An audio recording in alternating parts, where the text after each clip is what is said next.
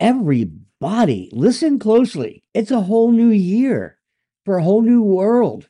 It's 2024. Jonny and I, over here at Digital Bytes for Team Blockchain, the podcast that you know and love, has introduced season 5, episode Oh my 1. goodness. Blimey, James. Happy New Year, mate. Happy New Year.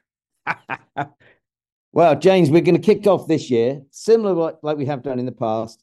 And we're going to make a few predictions. We're going to polish up our crystal balls and look what maybe is in line for anyone involved with blockchain technology and digital assets. Because as you know, that's what we do. We are not a newsletter. We don't tip investments, but we're really trying to understand who, how, where, and why in different industries, in different countries, the technology in these assets are being used. And digital assets, just for the avoidance of any doubt, obviously goes from crypto and NFTs, but increasingly, and as we've been talking about now, as you say, we're coming up for 5 years, is this whole concept of the digitization of equities, bonds, funds, commodities, derivatives, and data. And we'll be seeing more and more examples of this, of major global brands all over the world.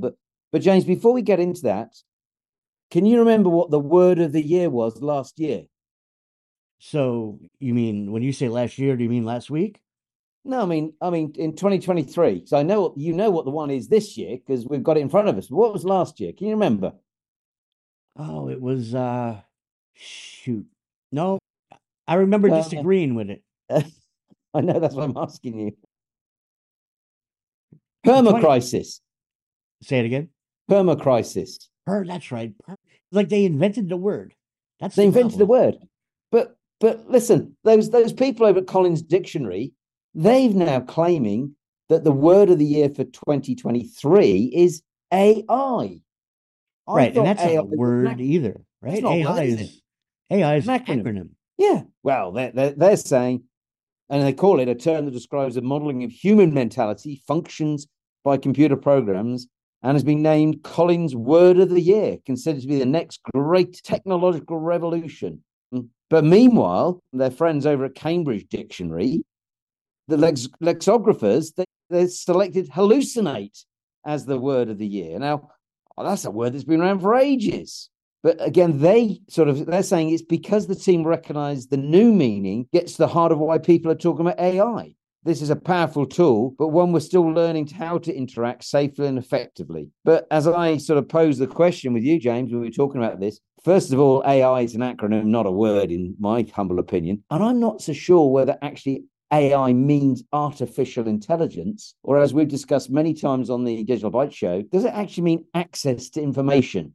Because a lot of it is not necessarily intelligence, but it's assimilating and drawing and pulling together lots and lots of data and then coming out with some sort of predictability. So it's back to your old worlds in the algorithms, looking for trend, looking for probability, and then coming back with something that looks like it's an intelligent guess, but it's just based on mathematical computation very often.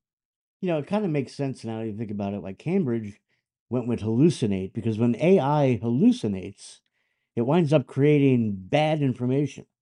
Well, That's an actual term. yeah, yeah, yeah. But there you go. So that was what was. But in terms of what might be, there's a couple of things which we've sort of drawn out, and we've gone through various different things and tried to give people a sort of a selection. I don't think we should go through all of them, but I think one of the ones I'd like to start off with, James, would be one of your favorites, and that's layer two blockchains. Can you just give us a quick update on what a layer two protocol is and why we think that we're going to see more of these being adopted or not? Well, in my opinion, in my humble opinion, right? Layer 2 is so they sit on this like so if you look at Ethereum, you have the Ethereum virtual machine and the addresses are all 0x whatever. And Ethereum pumps away at what, 15 transactions per second? Yep. And if you and I are bidding on a transaction, we make the gas fees go up and it becomes really unsustainable. So the idea of creating a layer 2 is another exact replica of that blockchain on top of Ethereum, Ethereum being the primary, the master of it all. Polygon, Matic, Phantom, Binance Smart. Well, no, not Binance Smart Chain. They're not layer 2, they're just a replica. So let's Polygon is a great example. They say you wouldn't know the difference between Polygon and Ethereum. It's cheaper and easier for you and I to operate on Polygon and then let our settlements occur while we're not concerned with the time over on the Ethereum chain on layer one. So it's kind of like that HOV lane on the highway. Do you have those over by you? No, no, but I know what you mean. Explain what one of those is. So the HOV lane out here is if you have more than one or two people in your vehicle, you get to ride an express lane on the highway, 75 miles an hour. You get this priority access to get to your destination quicker and happier and more lightheartedly than everybody else sitting in a traffic jam. And that's so Polygon. Now I have opinions, and I don't know if we want to cover that, but Polygon is supposed to be that express route through our blockchain. Eventually, we all wind up over by Vitalik's office making us rich. Well, so we're seeing a number of these blockchains, the layer two ones, being adopted. It's interesting. Fidelity Labs reckon that this is going to sort of mean that you can have less bottlenecks and less congested blockchains and lower fees. But I don't know. We'll see. We think that probably will happen, but I know it's not necessarily a totally popular prediction. One of my predictions I feel very, very strongly about is this whole thing about money market funds. And again, for regular listeners, they'll be familiar with this. Money market funds in Europe are running at about $1.7 trillion. Here in the UK, they're tiny; they're only 50 billion. But in the States, they've got a massive $5.6 trillion of assets in money market funds. Why? Because they're a lot safer than a bank, because the money's spread between many different entities and professionally managed. And they normally have a higher yield than most bank accounts. But the trouble is that your money's tied up for 4 or 5 days. But we're beginning to see some big asset management companies in this country, Aberdeen Standard. In America, you got Franklin Templeton, you got BlackRock, you got Amundi, who are an asset management business in Europe, probably the biggest one in Europe. And they're all converting their money market funds, which means that you'll be able to get your money from those digitized money market funds the same day. So it's a little bit like parking your money. Instead of in a deposit account with a bank, you could put your money with a money market fund and get professional treasury management, a higher yield, but still access to your money. And I think we're going to see a lot more of that. And the reason that we highlight this is that not only are money market funds potentially going to be an alternative to a bank account, but it's going to be very difficult for an asset manager that's converted their money market fund and not convert their equity funds, their bond funds, their real estate funds, their emerging market funds, et cetera, et cetera. And the fund sector, according to PwC, by next year will be worth over $145 trillion. So that's nearly sort of 90, 100 times bigger than the current value of cryptocurrencies. So we see this as giving more transparency, fairer for the client. And as we see the digitization of money market funds, that's likely to be copied by other fund managers, James, I reckon. What's ironic about the whole thing is that with the US being the biggest in the market, I've always avoided money markets. I never understood them. I couldn't grasp them. Felt naughty trying to have them in my bank. Maybe this will be what convinces me to finally get in. Well, we've talked about it before in the States. You have, in economies, you have something called M1, which is the money supply, the amount of cash that's circulating around that the banks have printed. And in the States, up until around about 2020, it was running at around about $3.8 trillion. And then along came COVID and the pandemic, and the Uncle Sam just turned on the printing presses. And, all of a sudden, you've got nearly $21 trillion worth of cash flushing around the economy. But people were worried off the back of Silicon Bank and Silvergate and the like, and they've taken money out of the banks. And that's why we've seen money market funds rise in value now to, a little under $6 trillion. But I think once we start seeing these being digitized, I think a lot more money will come out of the bank accounts and funds, because it's going to be lower risk and it's a more prudent way to manage your money. And that money is going to find its way into money market funds, and so perpetuate that particular story even further. So I think it's a trend to look out for. The other thing, James, I think we're going to see is, at the moment, there's relatively few digital exchanges. We've had our friends on from Archex and from Swarm. We've got 6. in Switzerland, you've got ADX in Singapore. But there is absolutely no reason why the London Stock Exchange, the German Bourse, the Nasdaq, the Paris, the Spanish, the Japanese exchanges, why they will not start trading digital assets. And bearing in mind that there are more funds than there are quoted stocks in all of those countries and stock exchanges and markets I've just mentioned to you there, you could see the number of stocks or number of entities, number of securities that are quoted on traditional stock markets, it could double or triple from their current volume, which would be fantastic news because a lot of these stock markets are really suffering because volumes have collapsed. The number of IPOs, apart from places like China and the Middle East, are a fraction of what they have been in the past. So stock exchanges are looking to reinvent themselves to become more relevant to today's society. And I think that the tokenization of funds that need these exchanges to be quoted on, that could throw themselves a real lifeline. So I was reading this article earlier. We also discussed it with Beth, right? But as I read it again, what came to mind was I actually found a relation here. We glanced over, we didn't touch the NFTs, and Harry Styles and Taylor Swift. But why? But hear me out. An NFT in this theory, with traditional stock exchanges going digital, why wouldn't an NFT just become another asset, like an equity or a bond or a currency that would trade on SIX and Archax? And, NASDAQ is known for being electronic. That's why they were created.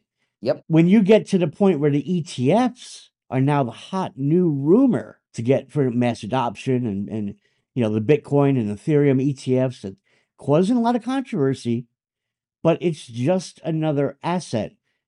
Going back to your point, totally agree, and that's why we said NFTs are like to get more attention, more attraction. More attraction. I guess I hate to use the word in a legitimate aspect. Well, it's just a shame that they are called what they're called because it's pretty tricky to succinctly explain what something that is fungible. It's not a word that we tend to use. I know cash is fungible, but people don't think of it as a fungible asset. And once you explain what fungible is, you then turn around and say, but it's not that, it's non-fungible. So it's, hang on, that's it's really super confusing what that is. So all these are, and again, we've talked about it, so apologies for regular listeners, but these are really just digital certificates. And you need digital certificates, whether it's for your car, whether it's for your stocks, whether it's for tickets to a show. These potentially do have value. We talked about the Lamborghini Aventador, that was sold by, I think it was Philips, the auctioneers, and they sold the last Lamborghini that they made of that particular range.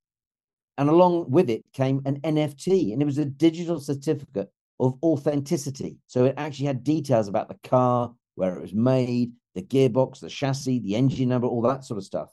So if you go and sell that car, if you don't have the original certification, it's not going to be worth as much. And the same goes for high-end expensive jewelry, watches, artwork. So you can start to see now why NFTs really should be used and will start getting that legitimacy, as opposed to at the moment, it's just been, pictures of monkeys and which have gone up crazy prices and now have collapsed. And people have kind of thinking, that's speculation. It's not really for me. But these NFTs, you're quite right. I think they have a real role to play going forward. Yeah, it's gonna drive again mass adoption. I like to say they're serial numbers. If something requires a serial number, that's where the NFT is going to come in. Not a photo of a monkey or an ape, but your car registration, the history of the service records on your vehicle. And then when you go to sell your vehicle, they'll be able to purchase that NFT. Purchase might be the wrong word, but have a immutable have use of the vehicle with an NFT. Yes, with the information in front of them. Yeah. But see, I also think their NFTs, digital certificates, that's very much going to fit in. And this was a prediction which Delighted have had from our good friend the Badger over West Loves East, and she was saying that the role of artificial intelligence in social media and broadcasting, for influencers and creation content, this is going to expand a lot more, and AI is going to be used in the creativity field. She feels, well, if that is the case, you're going to need to want to be certain you've got some degree of authenticity.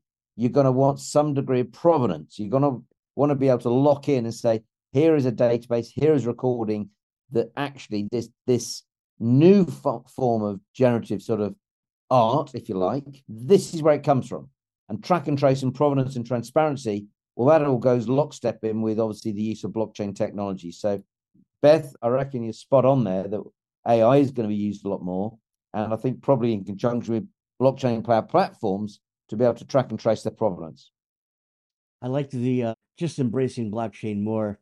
EV charging tokens. When do I get my hands on those?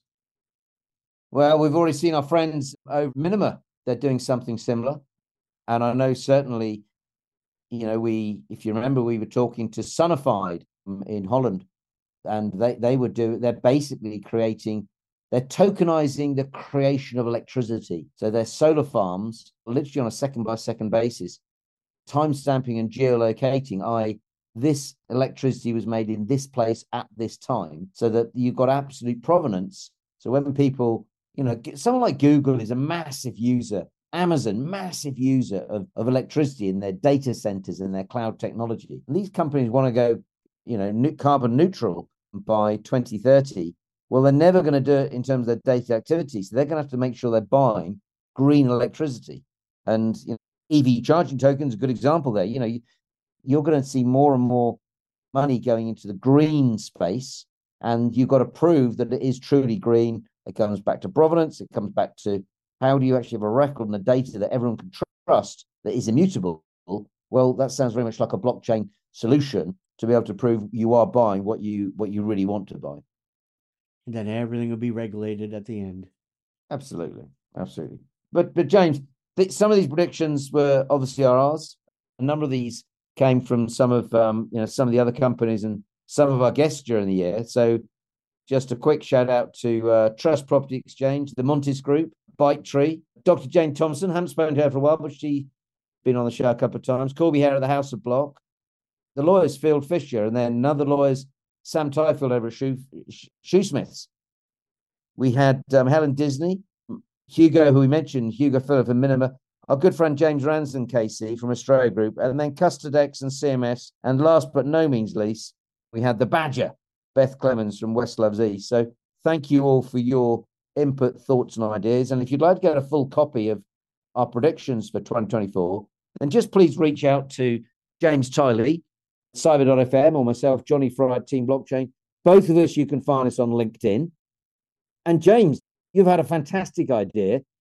We're thinking of writing a book and consolidating a lot of this educational stuff we do week in, week out, so that it's accessible in a printed format as well. We've always been about education, right? And access. And it dawned on me that, whether it's an ebook or a physical book, I'd love to say we offer. Remember Spotify said to us last year that we offered 93% new information every week, 93% more than any other newscast, right? So that's a lot of information. Why wouldn't we want to put a book out there where maybe if a small educational company is going to say, read these chapters for knowledge, or, West Loves East Radio, our target audience is that mass adoption group where we want everybody, in simple, entertaining, hopefully audio wise, easy to read, understanding words.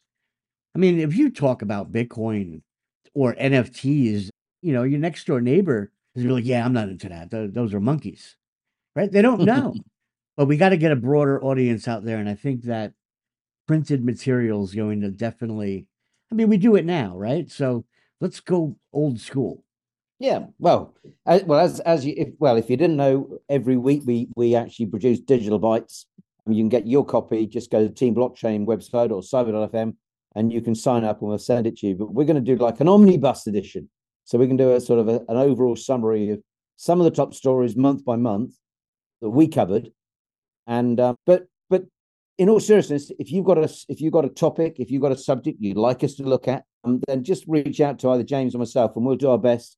We've got a little team of researchers in different parts of the world, and every week we're looking at sort of who, how, where, and why blockchain technology and digital assets are being used. And as I say, I think in the past it's been a little bit little bit specialist, talking around cryptocurrencies and the like. But now we're seeing more and more evidence that the crypto market is relatively small. As we talked earlier this year, it's about $1.8 trillion in size. But if we look at the bond market, the equity market, well in excess of 100 trillion. Fund market, 145 trillion. The real estate market, according to Savills, $379 trillion. And then that big daddy, which is obviously the derivatives market, which is 1.2 quadrillion. And actually, only this week, we've seen the derivatives market saying, well, look, not only are we going to accept smart contracts, but we're also going to accept as collateral tokenized assets. So that's a topic we're going to come back to in the next couple of weeks. And how does that impact on that market, which is the biggest asset class anywhere in the world? So lots more to come in 2024. Please keep your feedback coming. Thank you for listening. And we'll be back on the airwaves next week with another edition of the Digital Bytes Show. Thank you.